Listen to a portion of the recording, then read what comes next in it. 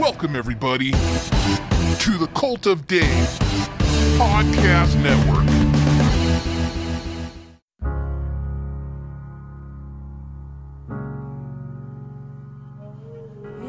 There's an epidemic out there that is crushing America. Hundreds of jokes are told and are never heard. These are jokes that want to come into your life and make you happy, make you laugh, make you feel joy. Stories, glorious stories are told. No one will hear them. These stories will go on and just disappear over time and have no life. And that is not a life that we should be living in. For just 3 cents a day, you can become a Patreon on the Cult of Dave Network and listen to jokes and stories and give them a home. These jokes are here. These stories are here, just waiting for you to love them as much as they will love you back. Consider becoming a Patreon on the Cult of Dave Podcast Network today. New chapter this morning in the battle against Ebola. Nickelback are back. The multi-platinum band has just announced a new album and a North American summer. Until you see the flaming butthole, you ain't seen nothing yet. Goddamn you. Something good for ya.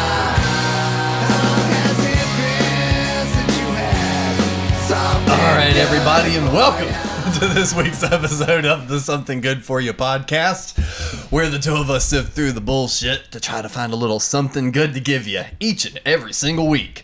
And I am one of your two co-hosts, Alex Stiff, and across from me with his human soup, we've got Captain Nunn. All of the human soup, G.G. Allen's, Paul Stanley's. Oh my god, if you want context for that, you gotta sign up for the Patreon. This is take 2 of an episode. We're getting comfortable. Oh man, seriously guys, if you're really curious, oh my god, sign up for the Patreon. I think it's like minimum, I think it's the $1 tier gets you Morning Growler. You gotta tune in and listen. And this week we've also got Mikey Black. Hello, sir. Hello, guys. Hey, man. What's up? What's up? You always come in looking like the most relaxed ever. You rarely come in like with jeans or anything like that on. Dude, I don't wear jeans unless I'm on stage. Why is that? That sounded kind of sexy. I know, but I'm not a short... Is it just because we're not shorts guys? I don't know. My legs are just like real too skinny. Oh, I'm not even wearing shorts, though. These are athletic pants. That's I true. know, that's what I'm saying. It's like they're like one step away from sweatpants. Yeah, that's awesome. That's all I wear is just workout clothes. See, it's nice. But why do you not like jeans and shit? Well, it's just hot, man. You can't move in jeans. He just wants to be comfortable. You never know, move. man. I can You move never in know. jeans. But you can't move efficiently in jeans. Says who? You can't... Well, I guess Chuck Norris could roundhouse kick people in the face wearing That's jeans. true. What's your excuse? I don't know. I just don't like wearing jeans. You don't like sitting? Fuck denim. You don't like sitting? I don't like sitting. I don't like wearing jeans. You just want to stand up naked all the time. Shit. In a perfect world. In a perfect world, I'd be standing up naked 24/7. I don't know, man.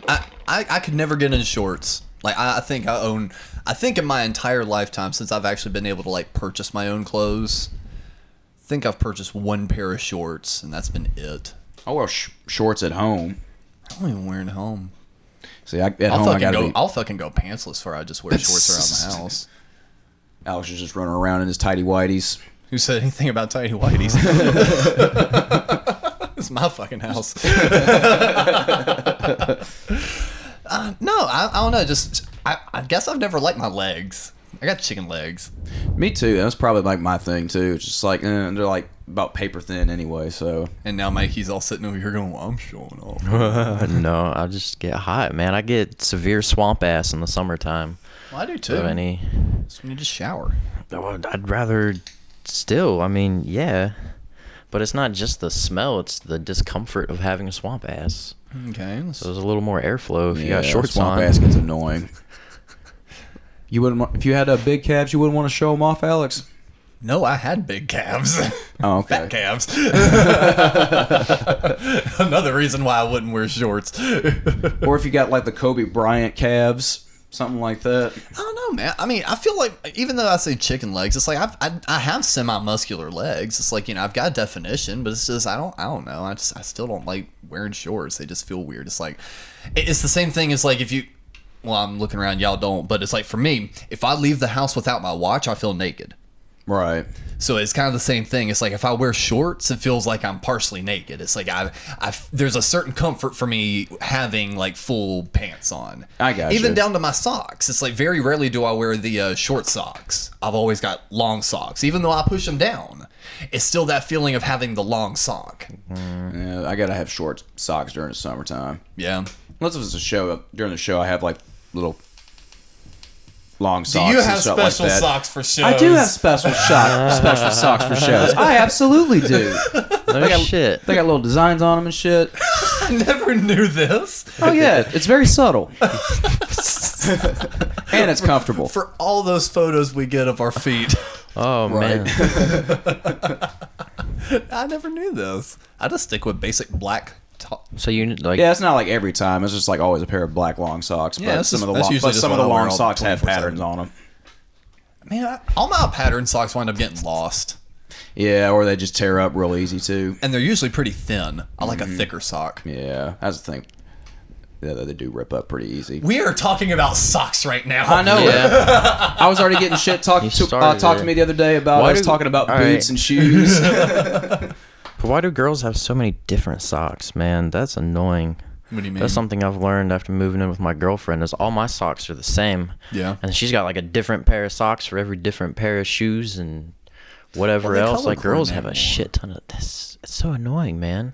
Hell, I get bad about that it's to an because extent we're these basic. days. And I'm colorblind and you want me to fold laundry? Good luck. What colors can't you see? I didn't Nah, know I'm this. just kidding. I'm not colorblind. Well, no, yeah, I didn't know. I mean, I figured that was like a non-issue or a non-event that you wouldn't ever really talk just about, kidding. so I didn't know. I don't know. That's what I thought of on the sock topic. No, but My girlfriend and all her damn different socks. so all right. Well, let's dive But into color Like a coordination, uniform, though- goddammit. Yeah, but color coordination isn't a bad thing. I do that every now and then. I just wear all black. I was gonna all say the that, but time. that's what happens. Is I mean, we're all basically just wearing all black. I've got on regular denim, Yeah. but that doesn't count. But but that's wise because we just all stick with basic neutral tones. But it's like girls, they've got their neutrals and they've got their pastels and they've got their neons and every fucking thing else. So if we've got the red shoe, we've got to make sure and have the right sock to match it, because if we wear the white sock with the red shoe, that might not be the right vibe that we're going for with the rest of the outfit. Right pair of Mikey. earrings, Uh-huh. and bracelets and stuff Are like you that. are you ready to fucking tackle that every single day now? Oh no, I don't have to deal with all that. Yes, you do. Oh, yes, you do, sir. You think you don't have to deal with that? Oh, yes, you do. Because guess what? Y'all are gonna go shopping. She's gonna be like, "What do you think of these? What do you think of these?" And you have to genuinely give your opinion, because if you start doing, "Oh yeah, it's fine, whatever," she's like, "What? Is nothing I pick out cute anymore?" And all of a sudden, you've opened up a new can of worms. No, say something if it's something new. Just like, ooh, those look nice. Great, fantastic. Great, grand, wonderful. No yelling on the bus. Fat Veronica Vaughn. So how is that now? Sucks. You moved in with your girlfriend. Yeah, it's fun. Such a mind grown it. up. Yeah. Oh, so awesome. Paying rent and Is this the first place? Cable and is this the power. Is this the first place you've actually lived by yourself, or quote unquote by yourself? Yep. This is the first place. Oh, you're moving back. This Yeah, you're breathing into it again. is the first place. Because I didn't know, like, if you had maybe moved out at one point, just like with some friends or whatever. No, all my friends are dirt bags.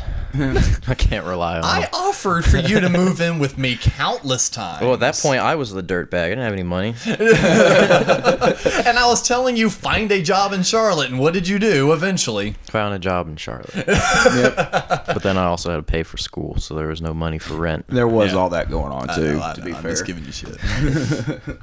But speaking of jobs and shit, you're actually you've actually started your own business now. Yep. I didn't fully understand what all that was about till we were hanging out a few minutes ago. So give us an actual pitch and actually tell us about this. Don't make it be like last week with your Sweden trip and I'm having to dig it out of you. So humble about it. Right. Actually, give us a pitch and tell us what your business is about. Okay, and then I'll tell you more about Sweden. Okay. I thought about it for a week. I remembered some things. All right, so what I do is sports massage and body work. So I work with athletes, for athletes, to help them with a number of different things. Some people like to do pre-event type work, so it's like kind of real light body work. Was pre-event, like actual... Like if they have a competition or a game or whatever. Okay. So... that's essentially like what you'd see like an athletic trainer doing or some shit. So like stretching people out, getting them ready, make sure they're nice and loose so they don't go out there and hurt themselves. And then post-event and then recovery type work, which is your more like deep tissue type work, or I like to use a lot of cupping techniques so everyone gets those nice big round circles they can show off. What is the benefit of that? Like, what does that even fucking do? Well, it's not like a miracle device like some people make it out to be. Essentially what it does is it just kind of like draws blood that stagnates in the muscle tissue, or even connective tissue, fascia, whatever. It just kind of breaks all that up, gets it flowing again, kind of pulls it more to the surface, and then the cardiovascular system and the lymphatic system will do its job and circulate it back through the body. So it kind of... So it's kind of similar to a deep tissue massage, where that's also breaking up the fibers, but what you were saying is it pulls it more to the surface instead, just massages it around. Yeah, that, and it also kind of, it triggers like a slight inflammatory response, which is sometimes good because you want your body to heal itself, and so that's essentially what inflammation is for. What if you're like already inflamed though? Right. You don't want to get any kind of work done. You just need to relax and not be inflamed. Well, I don't know. Because, there's some people with like pinched joints. I can't help you. Well, yeah. Well, I was saying, but there's like some people with like pinched joints and shit. So that would always be something like an inflammation. That's a pain in the ass. You got to wait for that inflammation. Yeah. Or the ass if it's your sacroiliac joint. Anyways. Look at you. You actually know your shit. Oh, I do. I study a lot. That's why I haven't been as funny lately. I've just been doing a lot of reading and practicing and trying to be this entrepreneur. But hey, that's a good thing, because it feels like everyone at this table is kind of trying to get this shit off the ground. What are we talking about? Cupping. Yeah. It sounds like a dirty act. I was going to say, I bet you like that cupping. Oh, that's what I was going to go with it. I like it. It's good for you.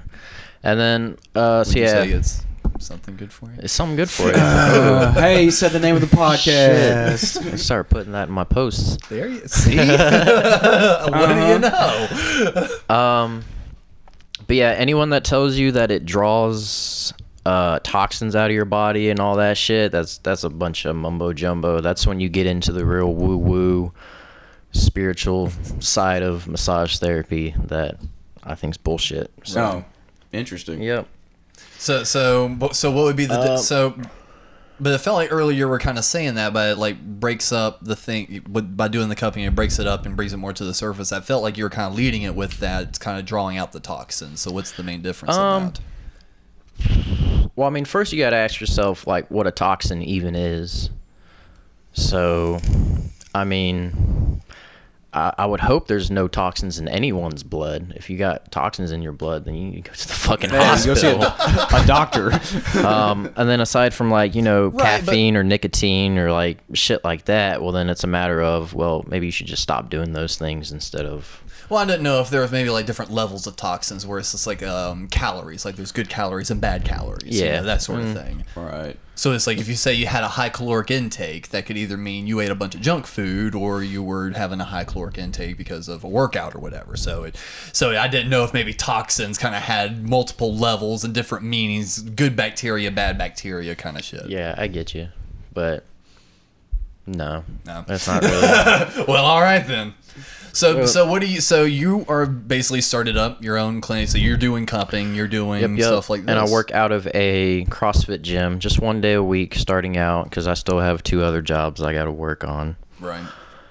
and playing with music and all that stuff. And you know, the 2 side jobs are 2 side jobs are what pay- pays the bills right now. So yeah, and you're just doing the doing this physical therapy and everything on the side, just kind of as your own little side hustle outside the fill-ins. Well, I wish I was doing physical therapy, but it's just sports massage. But sports massage, yeah. Do you have your license to be able to do something like that if you wanted Yeah. to? Oh, no. Physical therapy is a doctorate's degree. Oh, That's gotcha. what Courtney, my girlfriend's, going to school for. Okay. Yeah. So mine Well, was just eventually y'all can combine the two. Hell yeah, for sure. I'm sure like y'all's She's friends cross paths and she's stuff the all the time, nerdy too. anatomy brain. I mean, which don't get me wrong, I know my shit too, but not 4 years worth of doctorate studying to do.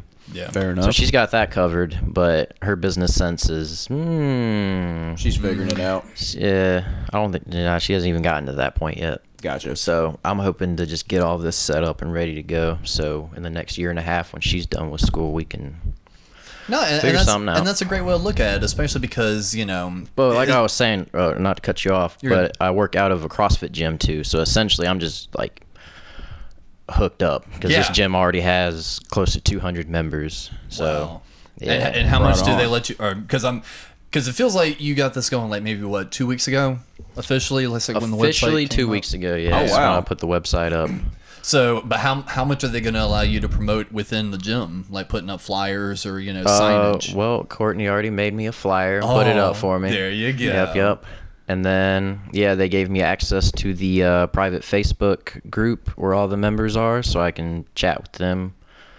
And then, I still got to pay to show up and do classes. Right. Which I tried to bargain with them, but they're like, all right, big shot, we're not making you pay rent yet, so don't be asking for any favors. I'm like, all right, fair enough. But Yeah, I I, mean, still that's- come in. It's like $10 a class. That's not I go okay. work out and use it more of a way to mingle with everybody than No, and that's show definitely off or anything. a way good way to look at it. Look It's an at it maybe in investment. the same aspect as kind of like what we do. It's like we may travel out of town to go see a band. We're not expected to get in for free just because we want to talk and hang out with people. It's like we're still going to pay an entry at the door, just to go and mingle and chat with people. So Yeah. you might kind of maybe look at it from the same aspect as even though you're there to do business, you still got to pay and and just hang out with folks like you typically would. Yeah, it's more of an investment anyway. So what's your website? all right, so I do it through my booking software. Well, not really software, it's internet based, but it's Clinic Sense. That's where I do all my scheduling, all my notes, all my legal shit, all my Right. financial shit. So it's RX Bodyworks. That's RX BODYWRX because that's cool as fuck. clinicsense.com. Excellent. Boom. And then there's a big blue button at the top that says book now.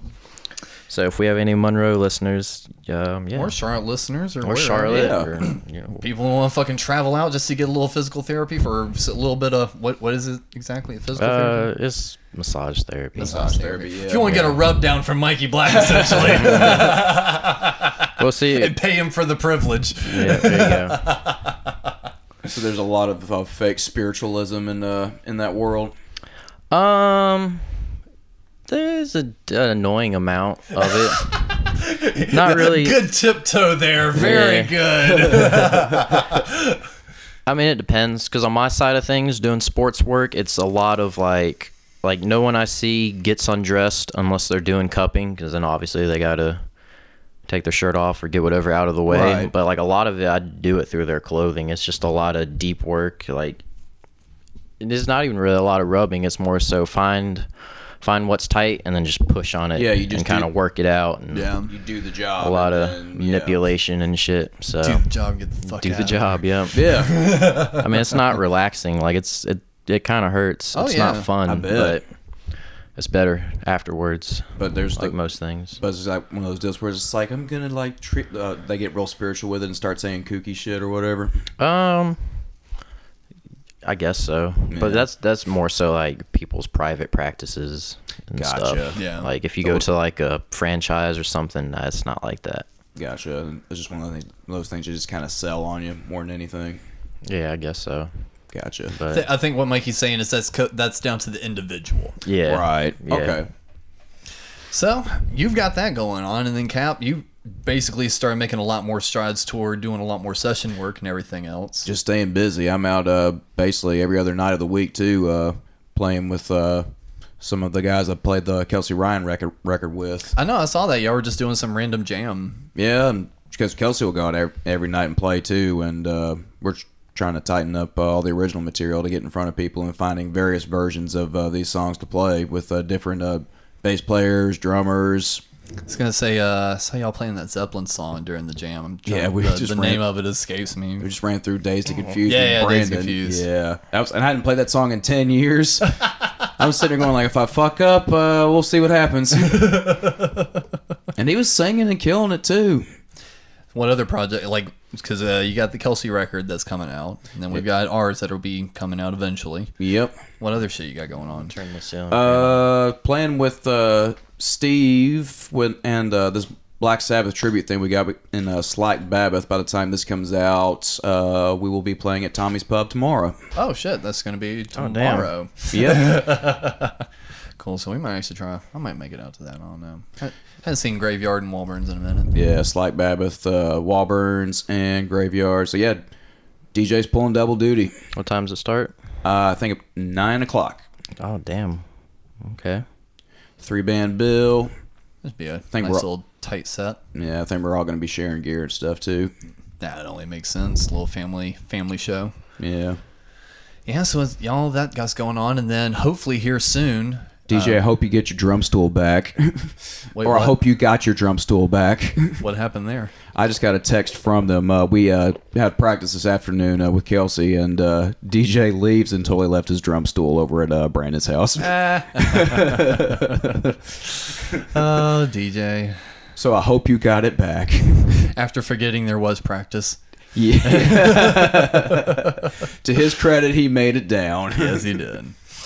Yeah, so, and finally start talking about this a little bit. I'm going to wind up having a second podcast here pretty soon with Tony. We're going to be starting up a business podcast. Nice. And what it's going to be is kind of combining his multiple years of experience in entrepreneurship, and then with me, I'm finally stepping out, and I haven't really done too much promotion on it yet, but I am going to be doing a lot more freelancing for video work, audio work, and photo work, along with social media optimization and website optimization and shit like that. So I'm actually going to start taking a lot more independent clients through all of that, and one of the things that's just going to be fun is Tony and I having that businessy podcast where we discuss the different aspects of it, because I'm a lot more, You're tech savvy. Exactly. So I'm a little bit more tech savvy and a lot more green on, true entrepreneurship and how to start up a business. Right. Where Tony is admittedly, a little bit more green on the current days of social media, but he can sell fucking ice cubes to Eskimos. So it's like, it's going to be a fun dynamic of the two of us constantly learning from each other, and,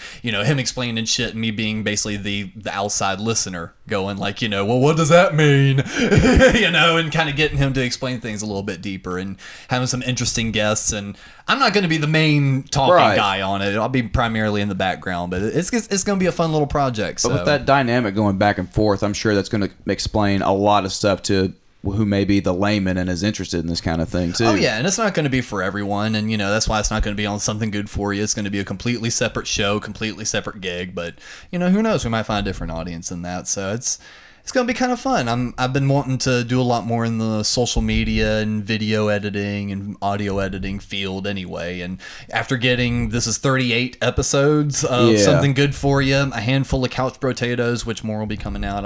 I got to get them together. And then doing all the promo videos I've been doing for Annie's Scene and Poison Idea from TKO Records, and, just other little stuff, that music videos for us for years.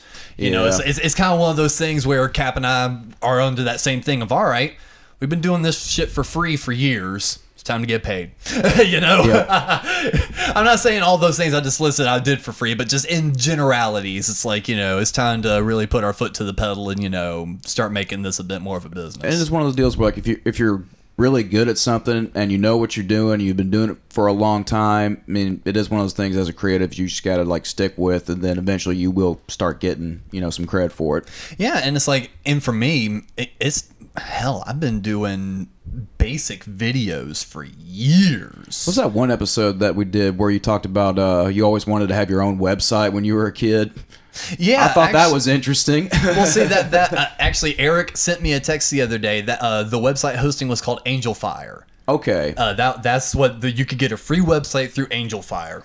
And yeah, I had just my own website, and all I had was like just a couple photos of Ace Frehley and like an MP3 that I put on there. And then by the time I put all that on, my free trial had ended, and I just let it go to waste. And then I got a MySpace, and that just changed everything. And that was basically my website. Right, and that was like your world for a minute too. Oh, absolutely, because you could, change the backgrounds, put all your music on there, blog posts. It's like everything I wanted, to do on a website. It's like, boom, MySpace was there for me to do that. So you just been involved, always been on the internet since day for what's that?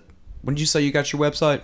Oh God, I really honestly can't remember the exact year or like age or whatever. It's like I know my place and time. Right. And I could probably tell someone like mom, be like, okay, my grandmother was living here. We were over here. It was during this time period. And she could probably give me a year. But you've always been internet savvy anyway. Yeah, it's like even as early as I can remember, mom's friends would, like this, the dead serious on this, younger than fucking 14, 13. I can't remember exact what year, but it was younger than that.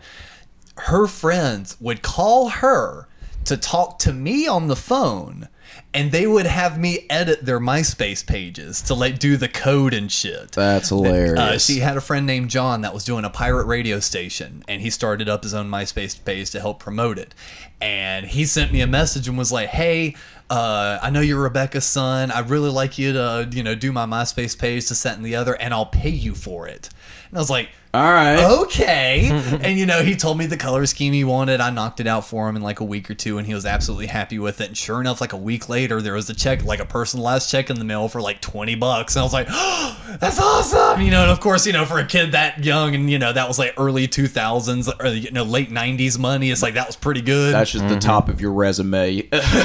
Freelance MySpace repairs. That was definitely early 2000s. I don't know why I said late 90s. Yeah, early 2000s. So that was still a good bit of money, for a kid like that, especially for just fucking around on the computer. It's something I enjoyed doing anyway, and you just paid me to do it. There my dumbass was outside mowing lawns. You could have been updating people's MySpace pages and getting paid for it, dude. I was doing shitty farm work, hauling hay and all that shit that the country singers brag about doing. It's not fun.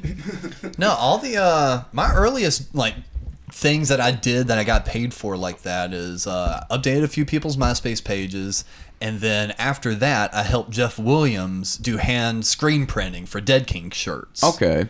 And what we had on that is because we had the Udo system that was kind of like an actual screen printing little micro thing that I was able to do like those first run of the fill-in shirts on. Mm-hmm. This was completely DIY. It's kind of similar to the Live Grenade ones that we had. It was basically just a rectangle square, wooden square, and there's a mesh in the middle of it that you burn your image on. Right. And when you've got it like that, you gotta have one person, after we lay the t-shirt flat on the table, you gotta have one person holding the screen, making sure it doesn't move, while the other person puts the ink on the top of the screen with the squeegee, whoosh, whoosh, does that, and the other person lifts it off. So you've seen like those big machines that'll do that. Right. When you're doing it DIY, you are the machine. I am the machine. I wasn't going to say it. So that was basically what I did. And my payment was a couple bucks and a t-shirt. So it's like my job was, once he put the screen down, I held it. He did the squeegee. And then, when he was finished with that, it was the gentle peel up. And, he'd get it, put it on the rack and hang it up. And we wait for it to dry. Then we'd iron it, wash it, and we were good to go. How long would that take? It was an all-day process, and that's why he needed help. Fair enough. But it was funny because I was able to put that on my actual resume to get my first legit job at 16 working at the mall at Hot Topic. And the only reason I did that is they needed seasonal help, and it was around Halloween, and I knew I'd get a store discount, and I was like, score! Anybody out there looking for a job, if you can screen print, you can work at Hot Topic. No, it just showed that I already took initiative before I was 16 to actually work and get paid for it. There you go. So it's like fast forward all these years later, it's like I'm finally at the point now where I can maybe do some videos and photos and social media for folks and maybe actually make a few bucks out of it. You find a lane where you can profit off of it. And Yeah, and like what we were saying on, I think with the episode with Brad, Alex Kane from Anti-Product, wound up reaching out with him, and I made a bunch of promo videos for his band when I was in Roanoke. So that was maybe when I was 15, 16, 17, somewhere in that area. So it's like I was already making promo videos that got multi-thousand views, for bands that for their MySpace, and there's still videos that are on YouTube today that, it's like their album isn't on Spotify and shit. It's like the only way you can listen to it is on their YouTube channel now, and it's all the videos that I made for them. So it's like just little things like that throughout the years that it's kind of odd looking at it now and just going, well, I've always been doing this. Are there like with all the projects you got going on, is there like a specific one that you like enjoy pushing than the other? I'm sure it's Fill-Ins is number one, but for like... Oh, yeah, because it's like, the biggest and grandiose ideas that we all get to have, get to be achieved through the fill-ins, whether it be, what we're going to do with this new record, the two different things that we're thinking about doing with the record, so it's like those big creative things, get to be exercised within the band, and any sort of imagery that catches our eye, we get to implement that with the band. So of course that's going to be my number one favorite thing to project, but honestly I really enjoy doing the anti-scene stuff. That does look like it's fun. Because, that's always been a big part of my life, and more so now than ever, but it's like, since that's always been part of what I've enjoyed and liked, to be able to have the creative power to put the image of what I see as anti-scene through their promo videos and them enjoy it, I get a lot of satisfaction out of that. I'm sure they get a kick out of it too.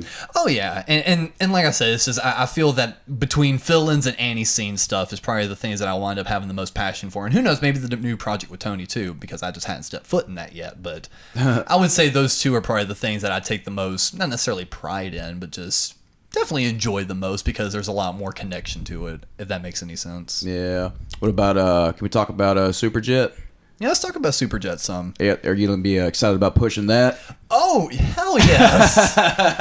Oh, man. Okay, yeah. So since we've got that Superjet? What's Superjet? I'll tell you what Superjet is. This is a big commercial for us this episode, it really feels. Yeah, why not? That's a catch-up episode. We hadn't talked about us in a minute. Yeah, I had no idea about the full-on business with Mikey, so that's awesome. Exactly. So Superjet, we've kind of been billing as a not-so-super group. We've got Tony Leone on vocals, Cap on guitar, lead guitar, myself on rhythm guitar and half-ass leads, and then we got Davey Dirt from Dirtbag Love Affair and Milkweed, he's on bass, and then Tony's nephew Matthew on drums, and a potential another member, but that's not 100% solidified, so I won't talk about that yet. Yeah. But essentially, the little tagline we've been using is just playing the best rock and roll that you've never heard. And that's a bit of a stretch. People have heard a lot of these tunes, but it's stuff that a lot of people just don't listen to, even even within our circle. It's like, I don't want to spoil too much of what the set list is, but I guarantee you there's at least 3 or 4 bands in this set list that you could ask normal rock and roll listeners, be like, hey, have you heard of this, this, and this? And they'd be like, no. Right. And it's just like, oh my God, how have you not heard these bands? We're getting really obscure, nerdy with it, but but there's a lot of obscure, nerdy fans like us out there too. Exactly. So it's going to be really fun for both of us. So it's going to be a situation where maybe the typical, I wouldn't say fair weather. That's kind of rude. I would say just maybe the more pedestrian rock and roll fan maybe hasn't heard any of this stuff. And then the people that have heard this are going to get a huge kick out of it because they go, no one plays these songs. Yep. So it's going to be fun from both aspects. People are either going to be hearing something brand new, or people are going to be going, holy shit, no one plays this shit. This is so cool. So that's the reason I'm really excited for it. Plus, we get to dig back in and, again, not spoiling the set list, but we're playing a fill-in song that's never been played live. And that's what's going to be fun, is having Tony sing vocal on it. I'm excited about that. And then we got pulling stuff from all of Tony's bands. Mm-hmm. From he's played in 3 bands now, right? Oh, he's played more than 3 bands. But that's the catalog that we're pulling from, because for that short period of time, I did play guitar in Goliath, and like I said, short period of time. In no way was I full and official member, but just enough to now get away with being able to play these songs. I was gonna say, with you know Tony. how to play them, yeah. Yes, I know how to play them very well, and so it's an excuse for Tony and I to finally play these songs again together. So we've hand selected a few old 21CG songs, and then we've got a couple Dirtbag songs that we've been mulling through, and a Grave Roller song. So it's like we're kind of picking and choosing from, you know, some of our favorite shit. It's kind of great that we have that big of a catalog where we can pull stuff like that from too and see what happens. And it's fun because all of those songs sound like Superjet playing it. Yeah, even though it has members of all of those different bands in it, it doesn't sound like a version of the Fill-Ins playing this song. It sounds like a different band. Yeah, it doesn't sound like Dirtbag Love, a version of Dirtbag playing this song. It genuinely sounds like Superjet's version of these songs, and that's what's going to be really fun about it. Matthew's a pretty fucking solid drummer too. Yeah, he is. That shocked me. It really did shock me because I knew he was a good guitar player. He could sing. He's one of those like genuine musicians. No shit. This happened yesterday, Mikey. We were running through a song, and I was getting a lead line in one of the songs wrong. And it was only like 2 notes. Yeah. But it was just enough to be like, oh, that's wrong. Yeah, it irked him so bad too. And he goes, "Here, give me this," and showed me the exact line. I'm like, yeah. What is happening? You're a drummer. You're teaching me how to play guitar. And then, but he was right. Yeah. And then another song we were running through, there was a bridge chord progression that Cap and I couldn't fully decipher. We could get the last note, but we couldn't figure out what the 2 notes prior were because it was mixed in such a way where it was a high harmony and a low harmony playing. Mm-hmm. So you couldn't fully dial in on exactly what note it was. And then within 2 seconds, Matthew's like, "Oh, it's B-A-E-B-A-D." We're like, oh, by God, he's right. Yeah, and that's exactly what happened. We ripped it out, and we were like, "Oh shit, dude, thanks." Nice. So everyone's just kind of helping everyone out on this and just really making it the best possible. And I really don't know how much we're gonna do with it, but we've talked about doing some originals, like actually writing some originals. I mean, between all of us, we can come up with a song pretty quick, I'd imagine. I don't see how we couldn't. No. But yeah, we're talking about doing a few originals at some point. I don't know how many shows Tony's talking about doing, because originally it was going to be like, oh, we'll do like 2 or 3 shows a year. And then like, not this last practice, but the practice before, he was like, fuck it, we're going to do, and then like said something, and we all just kind of looked at him and went, okay. All right. If you say so. So we're just kind of, we're just like, all right, Tony, you do your thing, man. We're coming along for the ride. I'm just a monkey in this zoo. Same here. It's like, we're just here to play some rock and roll. Whatever you want to do, you call us up. We're here. But right now, the only date we have is, of course, at the Rim. Yes, July 27th. And we're going to be playing with Satanic Panic. I'm fucking stoked. And Mama Tequila. Nice. So that's going to be a shit ton of fun. I'm sure there might wind up being one more band added to it. But even if not, if it's just going to be those already 2 pretty awesome. and Superjet, that's going to be a hot night. Sweaty balls all around. All the swamp ass. Oh, man. No, so I think that's really all the new shit that we've kind of had going on our side of things. Yeah, and trying to play rock guitar a little bit more, getting my chops back up on that, and learning to embellish a little bit more here and there with it. Have some fun. Yeah. What's been new in your world, Mikey, other than this new entrepreneurship? Nothing. Nothing at all. New place, new business ventures. That's it. Yeah. You been keeping up what's going on with Gibson, with the lawsuits and all that? Not really, no. I saw some meme where it's like they were suing themselves because they were like suing Epiphone, or Epiphone was suing Gibson. The Gibson just decided to go after everybody that looked like remotely like them, like whether it was Dean or anything like that. No, I hadn't heard anything about that. I haven't read deep into it, but it's kind of weird. I don't know if these I saw a couple articles that said Gibson is now being attacked for maybe potentially ripping off the Les Paul design, or they lost the Flying V design. Like, I remember hearing they lost the Flying V design or something like that. So yeah, I don't know if how true all of it is, but it's pretty interesting. I'll see guitar players online put in their 2 cents on it too. Okay, so let's dive into that a little bit. Maybe not necessarily on that exact topic, but at what point are you able to fully copyright something? Because that seems interesting to me. Because yes, that style guitar that's right there on the wall is a Les Paul style, and Les Paul did debut that guitar body style through Gibson. Yeah. So unless it's an exact copy, like 1-for-1 copy, and it's not, it feels like that would fall under the creative licensing. Yeah, because I saw the image of it was on the thing that I scroll by on the article page or whatever. Right. And it had, it was a lot rounder. It wasn't as thin it's not as hourglass as the Les Paul is. Yeah, and so, because I've seen plenty of them. I mean, hell, Mikey, you've got your, LT? Yeah, ESP. LTD. EC. Got a Les Paul shape. Yeah, I mean, so that's still a Les Paul shape, but it's still modified. It's not that exact body shape. Right. Well, I mean, the body shape's probably probably the same. It's not. Your right hook, the right side of the guitar. Oh, mine's definitely sharper than yours. So that alone. Different headstock, of course. And even on the right side where your toggle switch is, yours is a little bit more rounded out. You've got more of a deeper cut. Yeah. So that design is modified just enough. So that feels like, to me, that wouldn't fall under that copyright. Now, if someone took that exact guitar, basically molded it and did an exact 1-for-1 scale, everything, then I feel they may have, because every guitar company has a Les Paul style guitar. Yeah, but it's like, but that shape of the body, at least. But is that, so I guess where I'm kind of leading into on that, is that right or wrong though? Is Gibson in the right for going, we own that style body? I don't think so. I don't think so at all, because even with the V, there's a million guitar companies that have V-shaped guitars.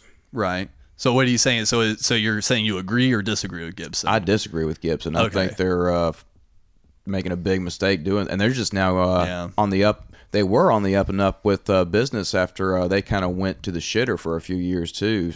Yeah, it's just because they got so many big celebrity endorsements that they just constantly jacked their prices up, and the quality of the guitars were going down.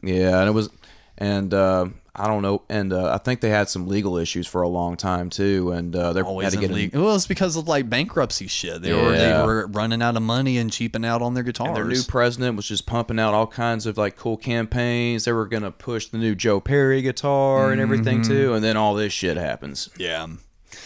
I don't know. I'm just thankful for the one that I've got, the one that Eric gave to me, because people always said, Gibson's have an issue with the headstock, and I mean, it's gone through some hell, and it's holding up just fine. What's your dream guitar, Mikey? Never thought about it. Really? Because I would honestly have to say that one that I've got would be close to my dream guitar. It's like, I'm still pretty happy with the pickup in it. I think I'd like to get a new one from Black Cat, because of that one that sounded so fucking good. Oh, in that yeah. new Junior Let's give a shout out to Black Cat guitars real quick. Yeah, I mean, because I know that Ravager's guitarist Matt Gabbs, he's got a pretty cool. He's got all of his guitars have Black Cat P90s in them. Or not, and I've various versions of them too. He's got Filtertrons, he's got humbuckers, he's got single coils with all like the actual 50s replica versions of the windings and all that. Mm-hmm. And I've always thoroughly enjoyed the tones that he's gotten out of those guitars. And then Cap got a pickup recently done through Black Cat and got it in the Junior that we've got. And holy moly, it sounds good. Playing it for Super Jet. Mm-hmm. So at some point, I'll wind up wanting to reach out to them, get a new pickup for that. But I would maybe like a different V that I've got. I mean, I really do like the one that I have, but there's some things I'd like to do to it. But when it comes to like dream guitars, outside of maybe like a celebrity quote unquote model, or like a Rockstar model of something. That's because part of the fun is taking what you have and just making that better. Yeah, and I would say maybe I would my dream guitar would be something I just design and customize myself. There you go. That's exactly where I was about to lead with it. I think the next big guitar purchase that I would even want to do would be where I reach out to an indie company and go, hey, I like your style. Let's work together and let's knock out something fully customized down to engraving, wood, everything. It's like, I think that would be my only dream guitar is one 100% custom by me. And what's weird is like I don't feel that with bass at all. It's like I just like having like my cool looking bass guitars, but I guess with regular guitars I like having a little bit of more of me in it for some reason. That makes absolute sense because I was actually the exact same way with guitars until I got that Gibson. It was basically just give me something, Right. It was just give me something, let me play. I don't care what it is. And because to me, it's just everything felt the same, everything sounded the same. And then when it's like I actually got a good guitar in my hand, when you know what tone is and shit like that. Yes, when I got older and paid attention to tone and feeling and action and everything else, I'm like, oh, okay, there's a big difference. Yeah. So with that, I would say I'm the same way still with bass. Because I don't have a huge love for bass. I like playing bass. I'm playing bass. Actually, that's another thing we're doing. I'm playing bass in Rabid Salesman now. So, so I get to play bass again, and I'm thoroughly enjoying it.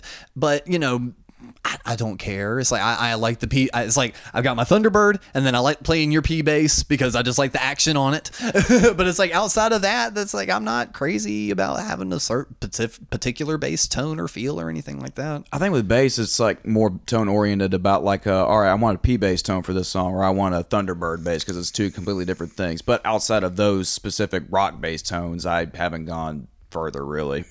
And for me, it just feels like I can whip any bass into shape, sound tone-wise, through the amp. Yeah. It's like even the Thunderbird, I can get a slight P bass tone out of it if I cut a lot of the bass out of it and pull up the treble.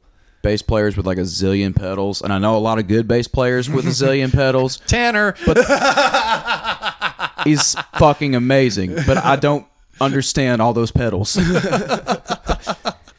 Oh, I give him so much shit for that. The Like Machines page posted something. It was like right before they posted Kaiser. And it was like a photo of like the pedal board that Tanner has on their story. And it was like one of those vote things where it's like you can hit yes or no. And the question was, do you think there's room for one more pedal? And through the band page, I hit no. You should have been like, if anything, less. Well, that's the thing, though. You can only do a yes or no answer. So I just hit no. And then a couple hours later, he replies back. He goes, you're like one of only 3 people out of all the people that replied that said no. And he was like, there's always room for more. And then I typed in less is more with a bunch of exclamation points. And we were just like talking shit back and forth on that for a minute. That's funny. This guy that plays a violin with us in Kelsey's band, he plays like through a violin through an amp and like a huge pedal board. I noticed that. So real quick, so he's not like a guitarist, and that's like his guitar pedal board that he just brings to shows. Oh, he plays guitar too. He's one of those kids that is sick and can play everything. But is that like his pedal board for everything, or is that his pedal board for the violin? Good question. I haven't asked him that. Next time I see him. If that's just for the violin, what the fuck? Yeah, really. Dude, you weren't at the show, and this isn't shit talking. It's just I'm confused. He had like fucking 8 or 10 pedals on this board. No joke. Dude is like Prince on violin. Oh, he's wicked amazing. He is crazy talented. And like I said, this is in no way like talking shit. It's just I'm confused. What do all those pedals do if it's strictly for the violin? He has like a wah pedal and shit. It's pretty wild. He didn't use the wah pedal. No, but it was there. I've seen him use it. I want to hear. Damn it! I want to hear him use a wah pedal on a violin. That would be awesome. Hey, the kid, look up Emmanuel Winter for folks curious. He'll show you.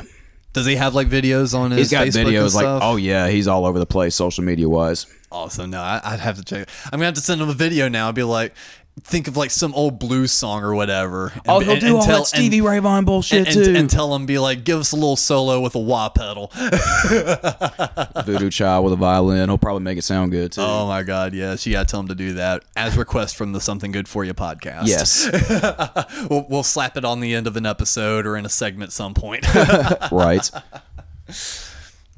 Mikey, you actually have not, because Cap and I are always talking about, now we're doing this project.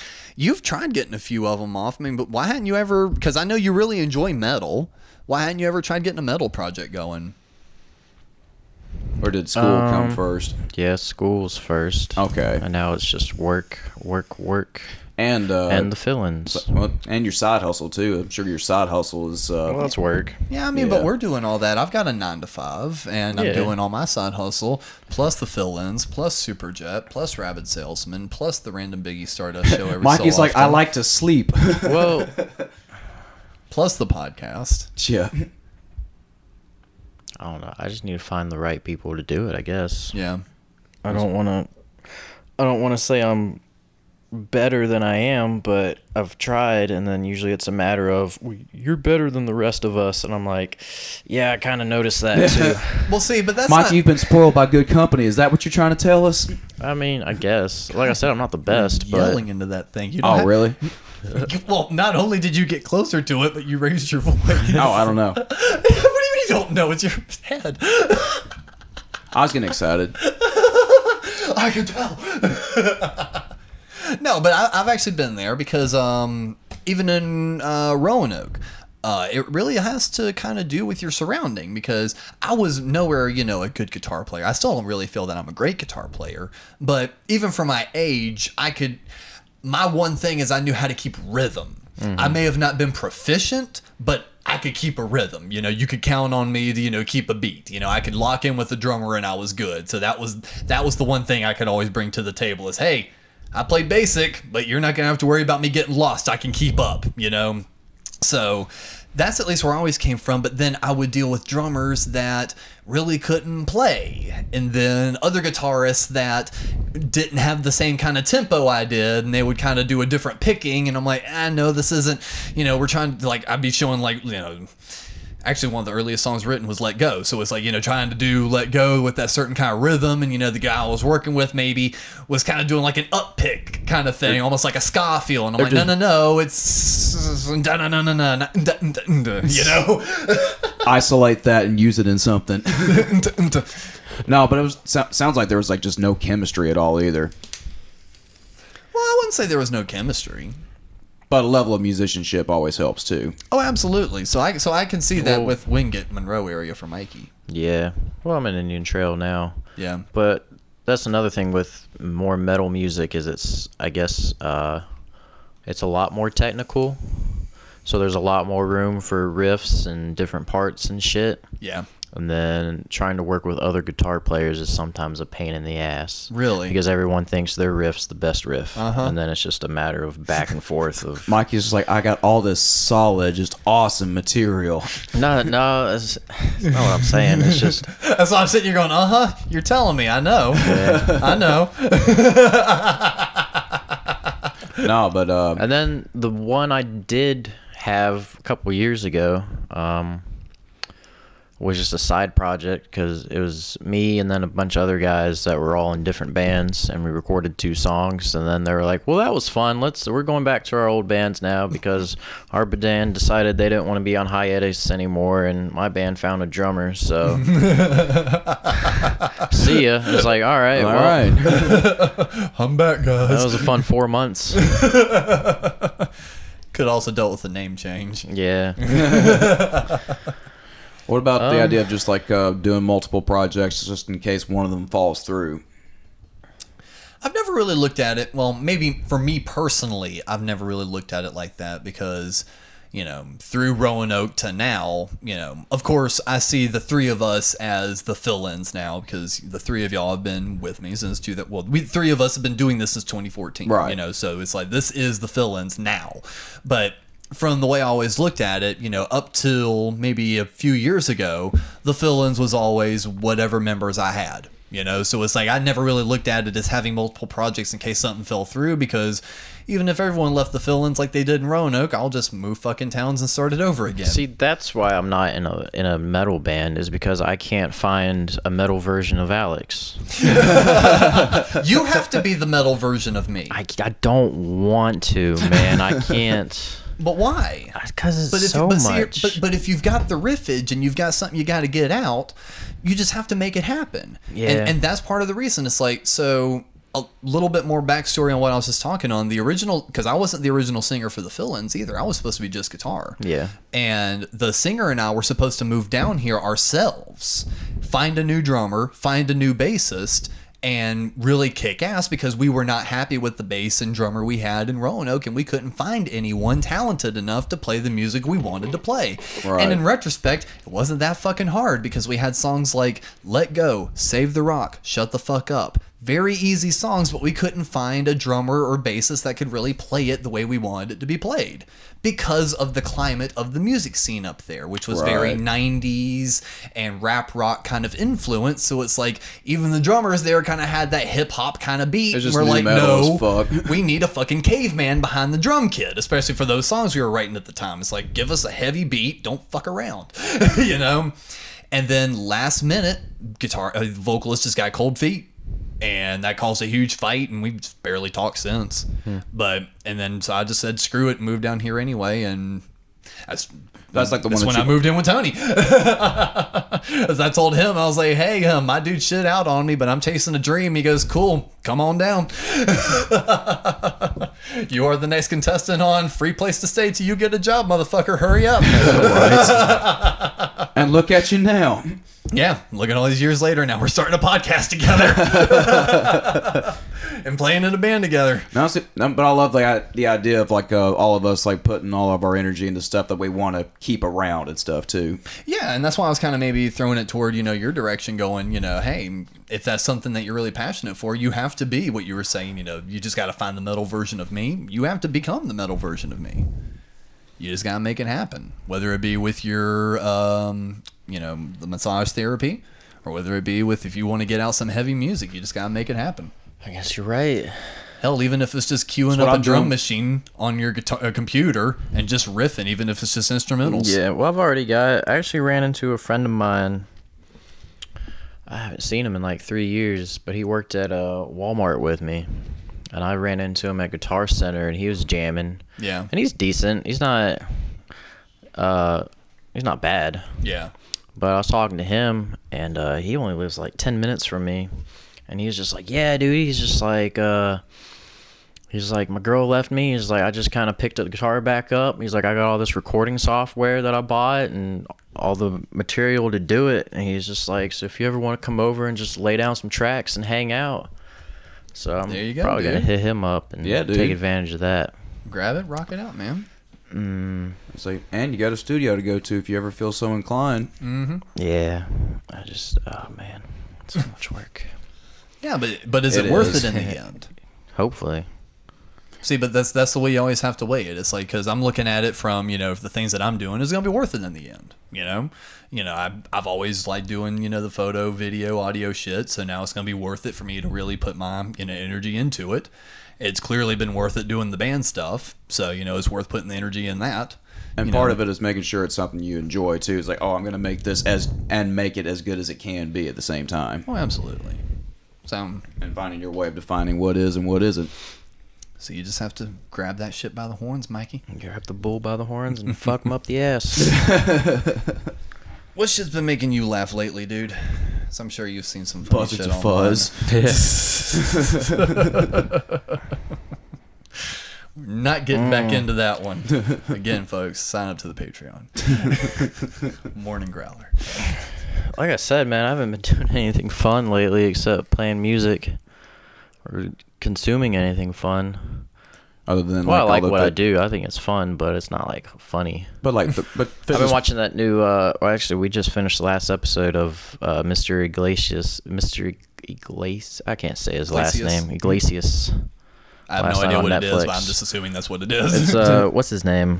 Gabriel Iglesias. Yeah, he's got that show on Netflix. That would be my next question. That was funny. Just Gabriel Iglesias is a teacher. Here's what it would be like, and action. Oh, no, and it's just all the same Gabriel Iglesias fluffy jokes or whatever? Nah, it was actually pretty good. It had a good... What'd y'all very family-friendly comedy, too. Yeah. It was fun. His bass is, like, really... he's been real successful with that consistently for like 10, 15 years too, which is wild. Yeah, I think it's funny. I asked this to Mom and Clayton, but what would y'all say y'all's favorite comedians out right now are? And I like the little network of podcasting comedians like your Tom Segura's and Bert Kreischer's and folks like that. Ari Shaffir. He's funny, especially when they get in the room and shit talk. Oh yeah.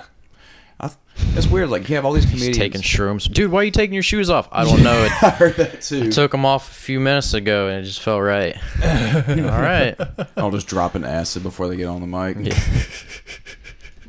No, I've been thoroughly enjoying Bert, and Bert's actually got a new YouTube. Well, I don't want to say new. I don't know how long it's been out, but he's got a YouTube show called Something's Burning. Oh yeah, this cooking show. I've seen that. Oh my god, it's funny as hell, dude. If you haven't seen any of the episodes, I didn't even know that was a thing. Yeah, I'll play you one before you leave. It's actually really funny. He'll have hell. There was one with what's his? I've seen the one with Bill Burr. That's the one I'm thinking of. Yeah, it was Bill Burr, and I think Ari was on that one too. I think you're right. Oh my god, that one was just a train wreck, and it was hilarious. And essentially, it's Bert is trying to cook a meal for his guests, and it's just the typical Bertisms. He'll start trying to tell a story, and he gets all red in the face and can barely move, and he's like, "What the fuck are we even doing? Oh shit! Okay, no, we got to get back to this." And they're having to like reread the instructions over and over. Half the time, the guests are getting up, going, "No, it's this." And move out of the way, or like Bill Burr would start chopping something. He's like, "Oh, you're doing a really good. If you want to keep chopping this and this for me." No, the comedians are doing it right. Every comedian has a podcast and a YouTube show and something along those lines to keep I'd have to say everybody my engaged with recent them. favorite has been Sean Patton. I think he's fucking hilarious the way he animates himself. Oh, and Sean tells Patton's been his on stories. an episode too. Yeah. I think he had a. I haven't seen the cooking one you're talking about, but he interviewed him on his podcast. I watched that. Yeah. No, that was a good episode. I listened to that one. Yeah, they talk about that episode. Oh, okay. Yeah, that's where they talk about the cooking show. Gotcha. Yeah. No, it's just genuinely funny. I think Bert is one of the more genuinely funny comedians. I saw him now. a couple years ago, and I got a picture taken with him. He goes, he was doing his bit at the end of his routine. Was like trying to pull everybody to shout the machine and shit like that. And he goes, "Of course it's gonna be the machine, whatever." And he does the whole bit. Yeah. But it looked like he was kind of like doing a request thing at the end too. He's like, "Y'all want to hear the Bear story, the Tracy Morgan story?" So it was a nice little bounce, like with all of his original bits from his last special, and then he closed it out with the machine story. So it was a nice little balance. But he told the machine story different. Yeah, and that's the thing I enjoy about him too is he definitely has his skits. You know, he has the stories, he has the things that he's going to tell, but he is still real with it, and he still gets genuinely tickled at himself, and he'll go off script for a little bit, and you can tell he does. So it's like he isn't a machine when it comes to his comedy. He still lets it flow and just lets whatever happen kind of thing. So, and I think comedians that get tickled at themselves are actually funny. And it's not a situation of they're kind of telling you need to laugh here. It's just they find it so funny and they want to share it with you because it makes them laugh. Did you guys watch Joe Coy's new special? That one was really funny. I've seen him make the rounds online and stuff like that. I watched it twice. It's so fucking funny. I need to sit down. I haven't really sat down with Netflix in a long time, really.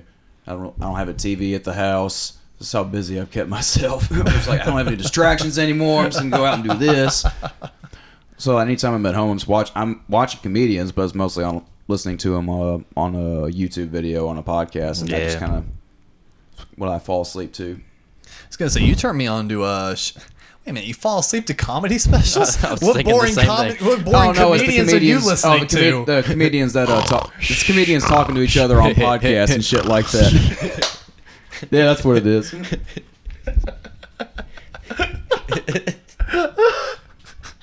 No, but it's mostly just podcasts of comedians talking to each other. That usually makes me fall asleep. Fall asleep to the Joey Diaz podcast. Oh God! What's up, you fucking cocksucker? Oh shit!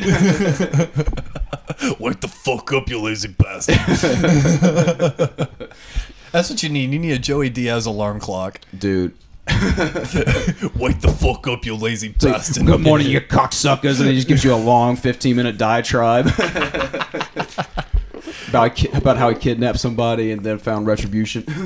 Is the the Sammy Hagar podcast still going? I know it's a David Lee Roth. David Lee Roth, yeah. It was an hour of just utter nonsense. Still going? It's still going. Hang on a second. That feels like that's one of those where it's like he would have kept it going for a few months and then got bored with it. That might be what happens because it's just he's doing it all himself. I'm sure he's paying out of pocket for this stuff. I mean, what's he having to pay? Producers. To do what? Talk back with him. He could afford it. He said he was doing it by himself. No, I mean like he's running the operation himself. Oh, he said. Yeah. When we're referring to a podcast and then you go, he's doing it himself. Does he still live in Japan? He did live in Japan for a minute, but I think he's just back in L.A. doing this whole thing. Did they take it off? Hang on a second. Yeah, he got real bored with it then. Yeah, really. Or do you just not know how to work your phone? I'm finding it. What podcast you been listening to, Mikey?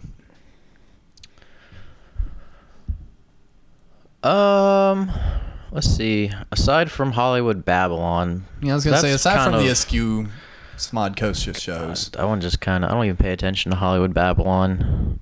I feel like the past, Haven't done it in a because they're while. doing that European tour, so it was just like every episode was the same. Yeah. And you had to listen to Kevin explain the Ralph scene every time for like I know, 15 where it minutes, gets- and then they're you don't doing even a get to listen to show, it, and they're it's just doing like, a damn it. No, Well, we should be getting a trailer for that any day now, though. Oh yeah, I can't wait. No, it's gonna be fun. I tried to look up what was taking up all that time with the David Lee Roth stuff, and apparently he's now learning to edit descriptions in his iTunes as well as we're recording. So, All right, cool deal. So he's still doing it then. who's figuring it out? What have I been listening to? We tried getting you on last podcast on the left. Yeah, I need to finish that second episode of the that alien sighting, the one at the base in the in Europe. They're What was doing one that? on Bonnie and Clyde right now, and that's been Yeah, really good. yeah, I see that. I usually like to wait until all the parts have been uploaded, and then I'll start something. And then just kill an afternoon with the whole series. That's about it. I listen to Joe Rogan if he's got a good guest on. Yeah, it's always hit or miss too. It's just like I don't want to hear him talk about weed with this guy. It would be the same conversation I've heard him do with the last guy. Mm-hmm. Yeah, and plus, Joe just gets on my nerves after a while. I wouldn't even say with the weed talk, but just his attitude. I don't Bro, know, totally try this, man. Make you a better person. Something about his attitude just really rubs me the wrong way. I don't know. But it also depends on his guest. Yeah. Because I really enjoyed his Dr. Phil episode. yeah. And when he's funny, he's funny. Yeah. I don't know. Like I said, it depends on his guest and how comfortable and how close they are. Yeah. The more of a bro guest he has on, the less I can tolerate him. But when The he's, MMA shows. yes, but it's I like, don't watch those. but like if he's got like a CEO on, or he's got like some tech guy on, or a musician, I actually he rarely just went gets. back and rewatched the first one he did with Gary Vee, and that one's got so many gems in it. It's a very good I'm episode. sure it is. Oh, I like the recent one he did where he was talking with the CEO of Twitter. That Talking was about all the interesting. censorship. That was a whole thing. That was like a good 2.5 hour episode, just talking about all their censorship and shadow banning and like people getting banned on Twitter and how that's happening and why it's happening. And he had shit a like lawyer that. on with him, and they ducked the fuck out of the serious questions. Oh yeah. Nice. It was a very interesting episode, and Joe was very tolerable on that one because he was just trying to get some answers and just kind of letting them talk. See, because I'll give him credit, he's good because he knows the longer he lets just someone talk, the more they're just gonna say something. Mm-hmm. So a lot of times in those scenarios, he'll just kind of sit back and just yeah. And just keep letting them just have that stream of consciousness, and then he'll go, but wait a minute. Earlier you said this. So like he'll wait for a contradiction, and then that's really when the conversation starts flowing. So I'll give him credit on that. He knows when to shut up and let someone hang themselves, Right. and then be like, but wait a minute. The other guy with him just wouldn't stop getting at him either, like rightfully in my opinion, but he was just going on like, you're responsible for this, and this. And again, they just kept ducking all those questions. Yeah, so those are really the only episodes of Rogan that I kind of like. Or like the ones where it's going to be a little more interesting than just some buddies hanging out. don't like his buddies. Unless they're Bert Kreischer and Ari and Tom. I still Even those episodes get to the point. It's just like, Off the okay, rails guys. quick. I was gonna say it's like no. It's like Joey Diaz half the time. He's just like 2 edibles deep and just. There's nothing wrong with that, but it's just. But he'll go off the rails too. Yeah, that's his voice is the only reason I can't listen to that one. It's like I'm not even a big like he has got a bad voice. I can't listen to that, but just that's a little too much. Like if Lemmy had a podcast, I couldn't have listened to that. That was gonna be my next question. Should more bands start doing podcasts since all the comedians have one? I don't know. That's interesting because I know we're not original in doing this. I know there's a handful of bands that do podcasts, even on like an indie scale, not just national. Right. So I know that there's definitely this dynamic already in the podcasting world. It really just comes down to if you've got something to say. It's like if you feel like you as a group have some interesting conversations and other people would be interested, then yeah. But right. I don't necessarily think that every single person and their brother should be having a damn podcast. I don't either. Which but is the kind of idea what's of happening. I don't either. But the idea of like what I see with the comedians and their podcast is another way to get all their friends in the circuit up and promote their shows. Oh, and absolutely. they come hang the day of the shows, and that's just extra promo, and they get to hang and stuff like that too. Yeah, and I think that also just kind of works a little bit more in their realm because their world is telling stories. Right. So that's just a continuation of their world having a podcast. For every comedian having a podcast makes sense because all that is a continuation of the stories they tell or don't tell on stage, the records you would buy usually back in the 90s and early 2000s. And they get to nerd out on the art of comedy and stuff like that too. Right. So, but with musicians, it really comes down to our medium is music. Right. So there's bands that you're always going to be in love with, but if you're going to have a strictly music-based show, you got to have music to talk about. about. A lot of bases too. Yeah, it's not where comedy is just a singular art form. But but I think you're missing my point there. They have a much broader realm to talk about. That's true. With bands, I feel that if they try to start shows, they try to keep it a little bit more centralized to their exact world. Whereas if they have enough to say and are engaging enough, doing a typical show might actually kind of help, like what we do. Right. Because they get to kind of look back and go, oh, okay, well, here's a different side of them. With comedians, you're just seeing more of them. With a band doing a podcast, it's maybe a chance to see another side of them. So you get comfortable and all that kind of stuff outside of like your typical interviews. Right. So when you ask, should more bands have podcasts? I think just my easy answer on that is that they've just got something interesting to say. Yeah. I don't think it should be a constant commercial for the band. No. But I feel that's what maybe a lot of them would look at it as. Right. If they got something like outside their box, and I think you're right, because if every band does it, then it's only going to be about their circle of friends and their style of music, and there's a zillion types of music, and so at the end of the day, who's going to give a fuck? But it's like anything else. Yeah, and I think someone like Danko Jones does a real good job at straddling that line, because he's just indie enough to where he, understands and, he can relate still with his fans and, reaches out to them. But he still has enough of a pull to where he could go, hey, James Hetfield, do an interview with me, or something like that. He has enough of that fanboy pull to where he could do that, but then on his show, he can still nerd out about anything. That's all about having a platform for it to stand out, too. Yeah. And like Henry Rollins, he was born for podcasts. Oh, yeah. It's like he was made for that sort of shit. So I think it just comes down to the right person. Yeah, it does surprise me when I see some bands. I think like Steel Panther had a podcast for a while, and I'm like, what did they talk about? And David Lee Roth too. It's just utter nonsense. Yeah, so there's some that just don't make sense to me. Yeah, and now that I think about it, I remember I brought up a couple weeks ago that David Gilmour and Robert Plant started podcast episodes on their own too, and it's Robert Plant talking about an album he did in the 80s. Who the fuck wants to sit down and listen to that? It's like, was it in Led Zeppelin? No, shut up. I don't care. Yeah, so I don't know. I'm never going to be like, don't do something. If you got something to say, do it. But I think there's a lot of people that get into it looking for it to be either a huge promotion tool or a cash cow. And when it doesn't become that, they get discouraged and just put it to the side. Right. You got to enjoy doing it. Exactly. And I enjoy doing it. Same. So what else do we want to talk about? We're talking about how fun the Bang Energy campaigns are. God, yeah. Because right now the big meme thing is the Monster Energy Kyle thing, punching drywall. I don't get. I know, not it's just tired like of those we want memes. another version of Chad, but like one from 20 years ago or whatever. Yeah, I'm still not sick of those memes yet. I think they're pretty damn good. Because they are accurate.